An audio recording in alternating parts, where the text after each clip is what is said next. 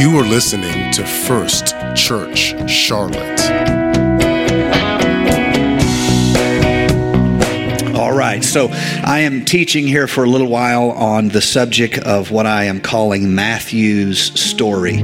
Matthew's story. And I am going to direct your attention to this various passage in this book. We won't stand and read together. We'll just dive right into this. And I want to, first of all, direct you to the lineage that St. Matthew gave to us in the first chapter of his book. If you have your Bible with you and you want to flip over to the first chapter of Matthew, you will see how he begins telling this story of the book. And there's this long genealogy that begins here in the book. And if you started reading the Bible at a young age, I started with daily words at a fairly young age. I wasn't always consistent with it, but I tried repeatedly. And I think I was in my later teens before I actually read the Bible through. But I remember trying, and people would say, if you haven't read the whole Bible, start with the New Testament. Very good advice. You can read the New Testament in 3 or 4 hours. It's not that big of a commitment as far as time, but it takes you a good bit longer to read the Old Testament. But you should try for that too. Starting in Matthew, I know as a child, I'm going to read the New Testament, and then you start on Matthew chapter number 1. Abraham begot Isaac, and Isaac begot Jacob, and Jacob begot Judah and his brothers, and Judah beget Perez and Jerah by Tamar, and Perez beget Hezron, and Hezron beget Ram, and Ram beget Amminadab, and Amminadab beget Nahshon, and Nahshon beget Salmon. You get the idea. I mean, that first chapter is like a speed bump just to remind you that you didn't accidentally decide to do this. You made up your mind to read the New Testament. So real quick, let me just make an appeal to all of you. If you haven't read the New Testament, start. Read the New Testament. If you haven't read anything in a systematic manner, I would recommend starting with the Gospel of John. Read that. That is very much of a quick, easy story that I think is it's a gospel, a beautifully told gospel. But I tell you this because hidden in this genealogy is a rather profound understanding about who Jesus was and who Jesus is. And there is going to be a story beneath the surface. Now, scripturally, you'll find the Bible loves to do this. The Bible, every chapter in the Bible comes in layers. If you want to just blast through it in a hurry and read fast, you'll get it at a surface layer. Now, if you want to go a little deeper, I get this question a lot, interestingly, this question of how I read the Bible. In fact, I did a Bible study a few months back on how I read the Bible. One of the things you can do is, rather than just blasting through it, get yourself a Bible's handbook. There's several of them. There's Smith's, there's Haley's, there's 3 or 4 more of these Bible handbooks.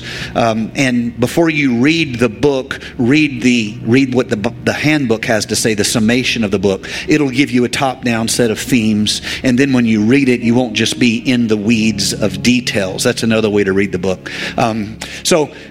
Here, something happens in the Gospel of Matthew. It is a story beneath the story. There is wisdom beneath the surface. And in the story of Matthew is the whole story written large. It's told small in the life of Matthew. And Matthew is going to do something very interesting in his book that would go against what the order of history typically was. Histories and genealogies of notable men, notable characters, were written by paid historians. I want to say that again because I want you to grasp this. Almost all of the genealogies that are given to us of ancient characters are the work of paid historians who were hired by the character to make an impressive genealogy for them. That's why if you read some of the genealogies that came from Rome per se, you'll find a genealogy that takes them all the way back to Remus and Romulus. And then the wolves that raised them. I mean, it's ridiculous. It's a paid fabrication. And the goal of the genealogy is to make the person in the story look good. That's why so many ancient genealogies are linked to mythic figures. How would they know if Zeus begot them? But so many of these ancient genealogies are the work of paid historians who have one job, and that is to make the character, the individual, the politician, the leader, the king, the emperor, who is paying them. Their job is to make that individual look good by linking them repeatedly to the great notable people of history. Now Matthew comes along, and Matthew does not seem to make any effort to make Jesus look good. There's a couple things that has to happen theologically in the lineage of Jesus Christ, and both the lineages, whether they go through Mary's side or whether they go through Joseph's side, both of them complete this with enough accuracy to have it written during the time where there were living witnesses. That is very, very important. These books were written while there were still living witnesses. So it's tough to just make fabrications up when there are living witnesses alive. And so both of them were written with living witnesses and before the destruction of the temple. So what records they would have had would have been accessible to anyone who wanted to contest this. Both of them connect Jesus to King David. This is necessary to see the fulfillment of the covenant God made with David. I will build again the house of David. You sought to build me a house. I'm going to build you a house. You want to build a house of wood. I'm going to build you a house of grace and mercy. Peace with God. And this is the first theological necessity, you might say, to see the fulfillment in Jesus Christ of the covenant given with David. When you read the genealogies, you need to understand these two necessary theological fulfillments that happen in these genealogies. The other is to link him to Abraham, who receives the covenant. This is Bible study. I know this is a little bit deeper than some of us would normally go, but it's my favorite service, and I get to nerd out. But real quick, I'll give you a break and tell you a joke. So my wife told me a blonde joke that I'm going to share with you. Two blondes decided to cut down a Christmas tree. They wanted the perfect Christmas tree. It was time, they decided, and a storm came through and covered the land with snow. And so these two blondes had to put on their boots and put on their heavy coats and get their saws and their axes. And they went out into the wilderness and they started searching for the perfect Christmas tree. And the first hour passed, the second hour passed, third hour passed, fourth hour passed. All day long they're searching. Finally the sun is setting. One of the blondes throws down her axe and she says, "This is enough. We've just got to pick a Christmas tree whether it's decorated or not." That's funny. I don't care what y'all say. So back to the serious subject now that I've lifted you off of the deep things. Jesus necessarily, to fulfill theological prophecy, or I should say to fulfill prophecy from which theology will be wrought, understanding will be communicated in the epistles, he has to be the fulfillment of the covenant with Abraham and the fulfillment of the promises to David. I am so glad to tell you today, Jesus fulfills all the prophecies of the Old Testament. Beyond any fabrication anyone could make, over 150 prophecies, if I remember correctly, fulfilled in Jesus Christ. So you can know that he is not just a history figure. He is God manifest in the flesh who can wash your sins away and change your life. We're a Jesus church around here, and I'm not tired of celebrating His victory.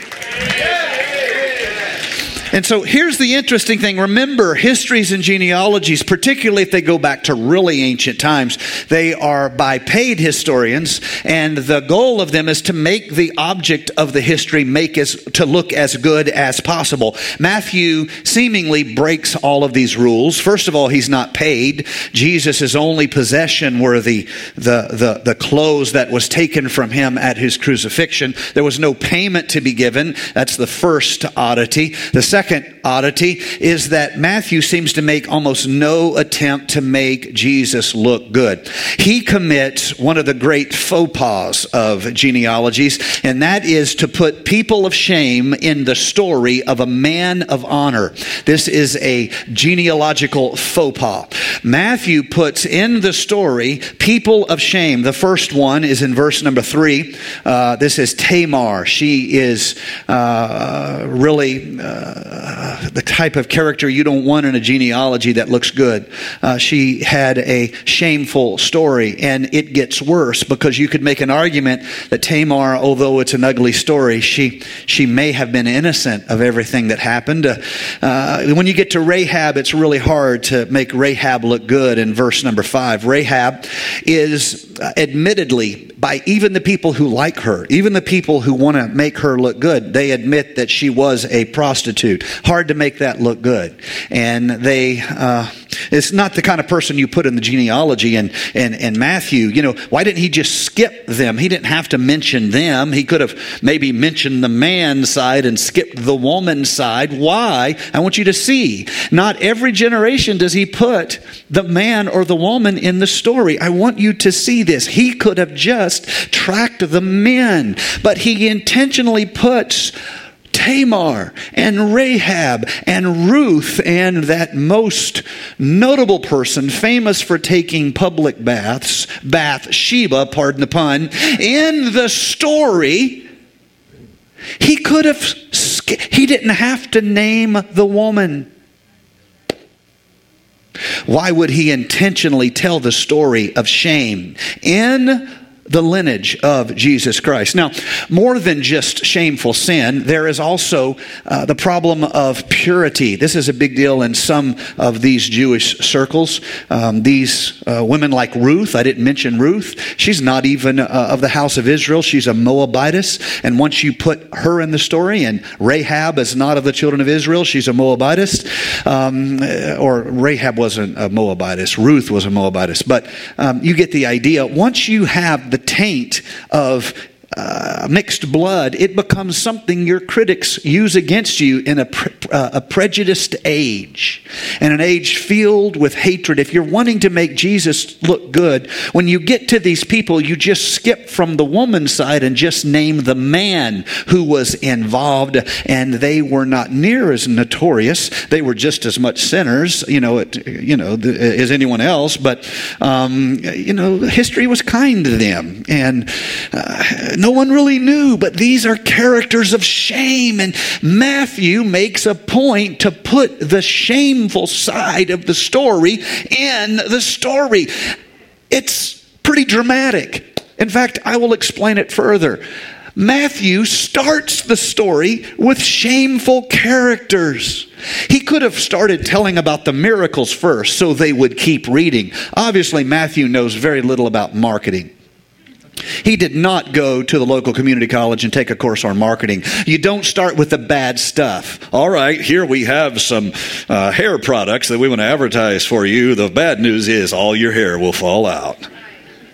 But while it lasts, it will have a glorious shine. You don't put the bad stuff first. What you do is you oversell the good stuff. Your hair will shine like the veritable face of Moses descending from the mountaintop. And at the bottom it says, sometimes I've been noticed, and your hair will fall out. That's how you do that. Matthew's breaking all the rules of marketing, and he doesn't seem to care. There's a story here. There's a story beneath the story. Matthew is making a point, I believe, that I think is beautiful, and it sits at the very beginning of the New Testament. Sinners are not the part of the story to be ignored. Sinners become the point of the story. For God so loved the world. And that's some fine Bible study teaching. Just take your time, brother. For God so loved the world that he gave his only begotten Son. God loves sinners. God is not mad at you. He's heartbroken for you. God is not looking to pound you. He is heartbroken for you. He doesn't view you as a slave who has escaped and must be tracked and punished so others will fear. He views you as a son, a daughter. And he loves you like a son and a daughter. Sinners aren't an accident of the story. Sinners become the point of why God descended to pay a debt we could not pay. This is the foundation of a better covenant. This is the foundation of a more beautiful story.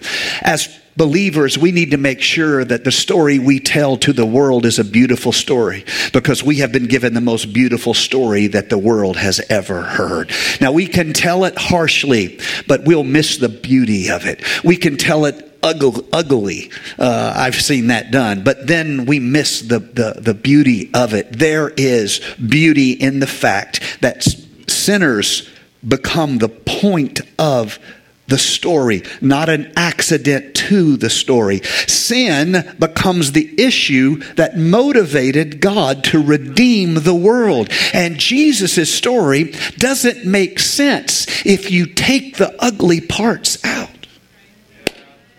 Let me say it this way. Your testimony doesn't make sense as long as you're busy trying to make yourself look good. Your redemption is most beautiful when people know the truth about where God has brought you. And so for Matthew, this is his story. His story. There's a great book written by one of the best apologists of our time, and that is the writer Timothy Keller. He wrote a book entitled The Prodigal God, and I want to give you a quote from that book. Mercy and forgiveness must be free and unmerited to the wrongdoer. If the wrongdoer has to do something to merit it, then it isn't mercy. It's something else. But mercy must be unmerited, because if you have to do something to qualify yourself for it, then it isn't mercy. It is something else. I want to read for you this moment where Matthew is called, and I'm going to have some fun. I'm going to read this in the Message translation. I enjoy the Message translation because of the fact that it is intentionally written. If you were to read the Greek in a non-formal manner, or read the Hebrew in a non-formal manner, it is written, the translator is trying to capture the informality of it. The translator was a scholar who spent most of his life working in translation for sacred type writings, and he says, and if you read the story of and let me just be clear, I don't try to do theology with the Message translation. I use it to hear the words fresh and new. But he said, if you speak Greek or Hebrew and you read the original texts, they have an informal feel that once you translate it, it loses it. It loses this informal feel once it's translated into English. And we know this, I heard one pastor make the joke and say, for years we thought that one who prophesied meant you spoke King James. It's like as soon as you're going to go a word for the Lord, it's like, let's us all gather hand. Behold, thus saith the word of the Lord. You start speaking King James. And that's his point. Once you translate it, it gets this formality that it really isn't there in the Greek. And so I'm going to read Matthew 9, and I'm going to read it in the Message translation. I want you just to listen. I don't know if they have that translation. If they want to put it up, that's fine, but I don't know if they have that on that computer. Back in the boat, I love the story, Phil. Back in the boat. Meanwhile, back in the boat, Jesus and the disciples recross the sea to Jesus' hometown. How are we doing? Nice. Score 1 for the media team. They were hardly out of the boat when some men carried a paraplegic on a stretcher and set him down in front of them. Jesus, impressed by their bold belief, said to the paraplegic, "Cheer up, son, I forgive your sins." Some religious scholars whisper, "Why, that's blasphemy." It's funner if I do the voices, right? Jesus knew what they were thinking and said, "Why this gossipy whispering?" Oh, how this phrase blesses me. My word for the next year is going to be gossipy whispering. What is this gossipy whispering? Which do you think is simpler to say, "I forgive your sins," or "get up and walk"? Well, just so it's clear that I am the Son of Man and authorized to do either or both. At this, he turned to the paraplegic and said, "Get up, take your bed, and go home." The man did it. The crowd was awestruck, amazed, and pleased that God had authorized Jesus to work among them this way. I want to point out, this is why people who are not right with God receive miracles. Because even the miraculous is a sign of God's grace and mercy. Even God's blessing is a sign of his grace and mercy. Here's a man, and he says, "You're forgiven." And they say, "Oh, you can't do that. You can't do that." And he says, "Well, how about this? Take up your bed and walk." Even the miraculous is a sign of God's forgiveness and God's mercy in your life. I want to point out to you that grace is more powerful than we ever could imagine it to be. The man does not even ask for repentance, but this shows you the heart of God. It is trying to gush out of him his love for his creation, for his people, for a broken soul. Don't rush past the messes in your life. We all know people, their life is a mess. Don't rush past them. Imagine God is bursting with love to do something in their life. God is just looking for an opportunity to give them a miracle as a sign of his heart, as a sign of his mercy. That's why we as believers, we ought to be the first ones to pray. We ought to be the first ones to speak faith. We ought to be the first ones to say, "God could heal you." Let's just pray right now. Don't try to be dramatic unless that's your personality. Then be very dramatic. But be true to yourself. If you, honest and authentic to yourself, were to pray for someone, what would that sound like? That's exactly what you should do. Don't try to be me. You do you, but speak and pray and watch as the heart of God bursts out to show his love and mercy. Take up your bed and walk. Now, people are awestruck, amazed. Passing along, Jesus, okay, I want to show you, Jesus does a work, but he does it in the face of confrontation. There is people there who are criticizing him. They don't like what he's doing, and they accuse him of the most dangerous accusation in this time, which is blasphemy. Blasphemy will get you stoned before almost anything else in this particular era. Blasphemy will get you stoned. Now, the Jews were not allowed to crucify. That was regarded as a capital punishment reserved to Roman Empire, so they used stones. They had a historical precedent of that. This is a stoning accusation. And Jesus, he does this work, demonstrates his power, and turns and comes face to face with a tax collector. His name was Matthew. Jesus said to him, "Come along with me." Matthew stood up and followed him. Later, when Jesus was eating supper at Matthew's house with his close followers, somebody say a lot. That was pitiful. Say a lot. Say a lot like you're talking about a lot. Thank you. I love you too. A lot of disreputable characters came and joined them. What? Okay, a lot of disreputable characters came and joined them. They snuck one kind of bad guy in the side door. No, a lot of notorious people came and joined them. A lot of Matthew's a tax collector, and he's the one writing. A lot of dirty lowdowns showed up. And I'm a dirty lowdown, and it takes one to know one. A lot of disreputable characters came and joined them. And so Jesus, he preached on righteousness, and he ran them off. Anyway, moving along. When the Pharisees saw him, and that I was being facetious, he's going to minister to people where they are, not where he wants them to be. He's going to meet them right where they are and minister to them right where they are and receive them. Notice, with hospitality right where they are. This is what drives the Pharisees nuts. He is receiving them with hospitality, known sinners. No one accuses Jesus. Even his enemies don't accuse him of approving of their lives. Even his enemies don't accuse him of that. They know what he says. They hear him teach. No one accuses him of approving. Their accusation is that he shows hospitality to them. And so there's this big bunch of disreputable characters. Pharisees see him keeping this kind of company.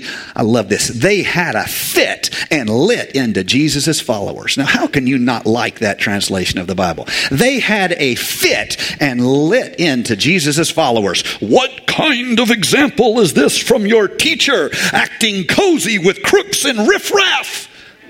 That's some fine translation right there. I mean, if that doesn't bless you, really, you need to take an aspirin and go to bed. That is, what kind of example from your teacher? He is cozy with crooks and riffraff. If you roll the R in a Spanish style, it makes it cooler, right? Riffraff. Jesus overhearing, shoots back. He shot back. Who needs a doctor, the healthy or the sick? Go figure out what this scripture means. I'm after mercy and not religion. I'm here to invite outsiders, not coddle insiders. That's some good stuff right there. That just, I'm just saying that's some fine Thanksgiving dinner right there. So I want you to now go back to Matthew. Matthew's writing this gospel. How am I doing on time? Oh, I'm rocking. I'm doing good. So he goes back and he is called. He knows his status. He is a figure of shame. Publicans and tax collectors, it's a double shame. It's not just that they take advantage, most of them, of their status to take the wealth of the people. It's that they have sold out to the Roman Empire. It is a double shame upon them. But Jesus calls him right after he's been accused by the Pharisees of blasphemy. It's almost as though he wants to prove a point. It's almost as though he's hunting trouble. And right after they say, who do you think you are to forgive sin? That he goes and has dinner with a bunch of sinners. It's almost as though, have you ever done something because someone was making you crazy? You normally wouldn't have done it, but they were just on your nerves and it just pushed you over the edge. You know, with families, a lot of times we form each other. If you have one sibling who is this way, that other sibling will be formed in opposition to them. Why? Because there's opposite equal reactions usually to these kind of things. It's almost as though Jesus is wanting to prove a point, and it's almost as though Matthew got the point and got it so clearly that he founded and started and set the keynote, the introduction of his gospel by making this point again. I will have mercy and not sacrifice. I have not come to call the righteous, but sinners to repentance. He is making this point while he sits there. His first personal witness of Jesus is not the genealogy. His first personal witness of Jesus is right here in Matthew chapter 9. And Jesus is making a point to all the Pharisees and other critics, and that is he has come to reach out to sinners. He has a heart for lost things. There is a temptation within every church to focus on ministry rather than mission. Now, I'm using these words in a very specific way, and words are tools, and so I don't want to have an argument over the words. I want to tell you how I'm using them. Ministry is often about saved things. Ministry is about encouraging people, equipping people. Ministry is about making space for people. It's about taking care. It's the care and keeping of saved things. Mission is about the intentional search for lost things. You understand what I'm saying? And there is a tendency within the Christian life for us to turn more and more toward ministry. Why? Because there's no rejection. We pray for people who are already saved. We speak encouragement to people who are already coming to church. We show affection to people whose kids are raised in a manner that we approve of, and we allow our kids to spend time with them because their kids are a certain level of approval. You get the idea. Our lives, if we're not careful, is always turning us toward ministry, the care and keeping of saved things. Now, this I can show to you, not just in the history of the house of Israel, not just in my personal experience of pastoring and working with churches. I can also show it to you in church statistics done by sociologists. You know, in less than 2% of Christians invite anybody to come to church with them a year. Less than 2% of Christians. Now, I think our average is higher than that, but it's probably not as high as it should be or could be. But less than 2% of Christians invite anyone to come to church with them in any one given year. I think we ought to, if you're a strong believer, you ought to raise your goals, and your goal is to invite someone to come to church every week. Not once a year or less than once a year. That means 98% of Christians don't invite anyone to come to church ever. It's actually worse than that. I think 57% of millennials think it's wrong to share your faith with anyone, because you're saying your truth matters more than theirs. These are crazy numbers, but this is the world that we live in. Now, if you are just kind of have ministry focus and you stay with pretty much saved people and you embrace saved people and you minister, equip, encourage, etc., saved people, these numbers seem alien to you. But if you actually are involved in trying to connect with people, if you're asking questions, if you're talking to people and not just telling them what to do, but listening to them. If you're going to win souls, you have to be wise. You have to practice. This is another Bible study for another time. But you have to tell a beautiful story. I'm going to teach this. Secondly, you have to practice radical hospitality. But we'll talk about all that later. So the point I'm trying to make is that so many people are completely content with ministry. We just kind of minister and encourage to save people. But Jesus gives us mission. And this is the tension between the Pharisees and Jesus. The problem is not that they think Jesus wants people to act like sinners. Not even they accuse him of that. They say you shouldn't even be seen with sinners like that. And this is the crux of the matter. Who is the gospel for?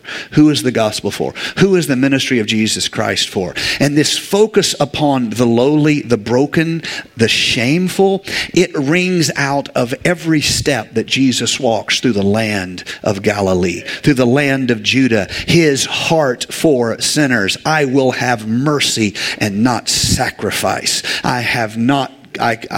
For I am not come to call the righteous, but sinners to repentance. God is in the business of celebrating mercy. He is in the business of loving lost things. And if you want to understand the ministry of Jesus Christ, you have to understand that it is a missional ministry. And so as a church, we have to find a way. I want to challenge all of you mature, strong believers to in some way find a way to touch people in your life who are far from God, who are broken in many ways, who are distant. I want you, as an act of demonstration of God's love, I want to do this myself. I want us to be missional and reach out to the broken, the lowly. Can I have a big amen?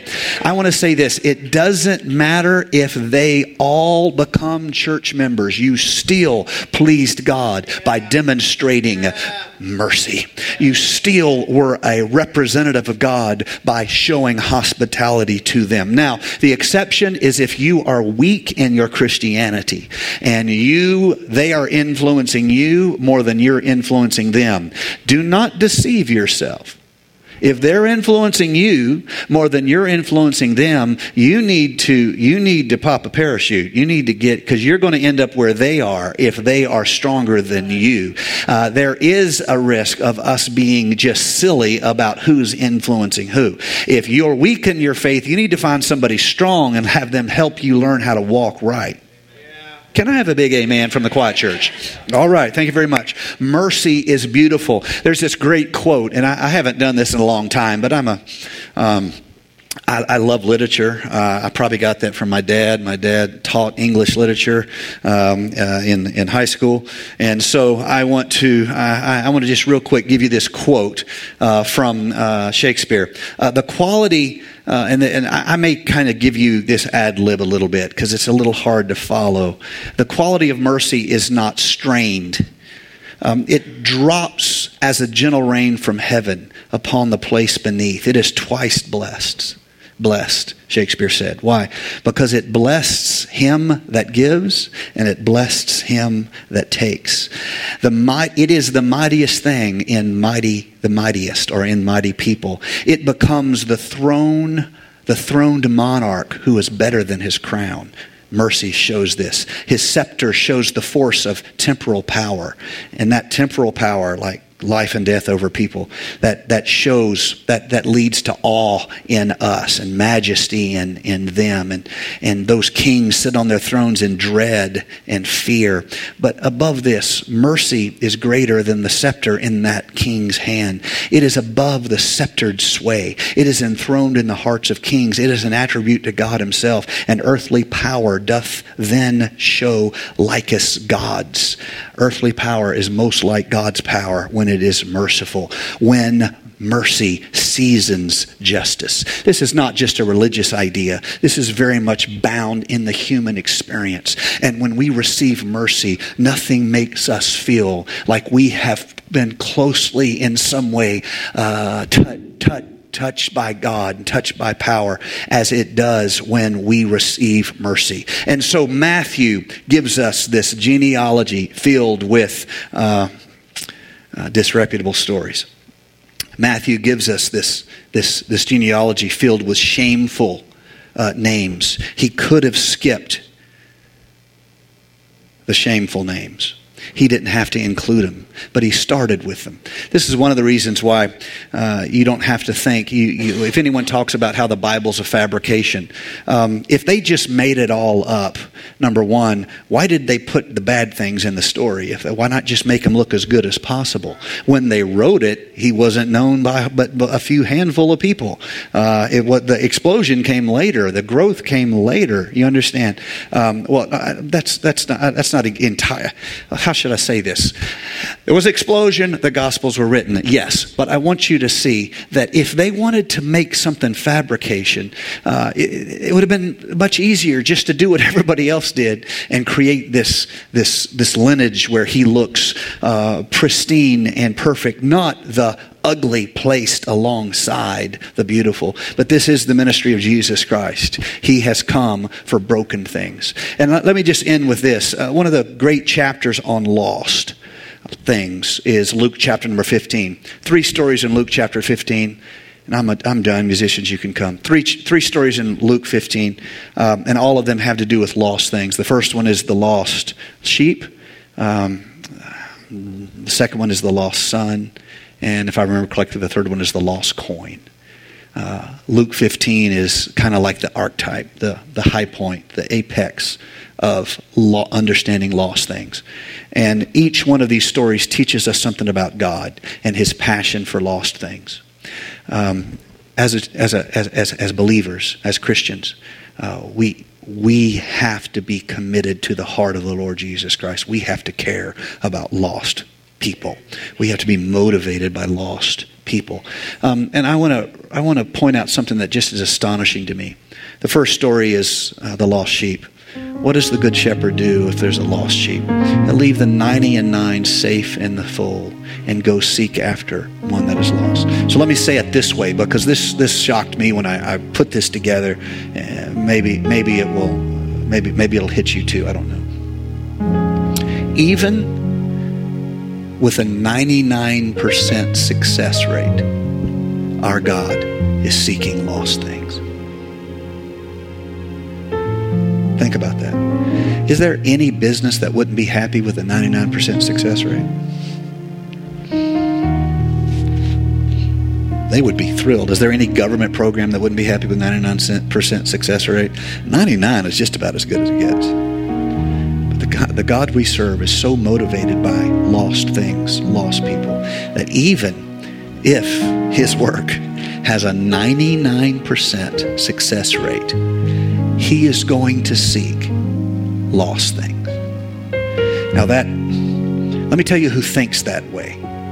Not a government program, not a business. That's how a parent thinks. That's how a parent thinks. Let's say you have 4 children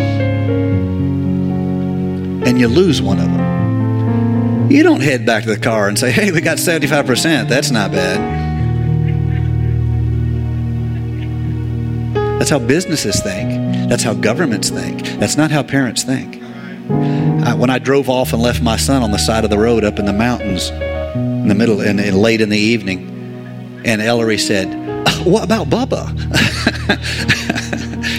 I didn't say, oh, well, we still have 50% of our kids. 50% is not bad. It's better than I'm doing as a pastor. 50% is not bad. That's not how a parent thinks. A parent, you watch it, little girl, I'll spank your mama. That didn't come out right. Forgive me. Getting a little too close to the truth there, sister. Let's all stand.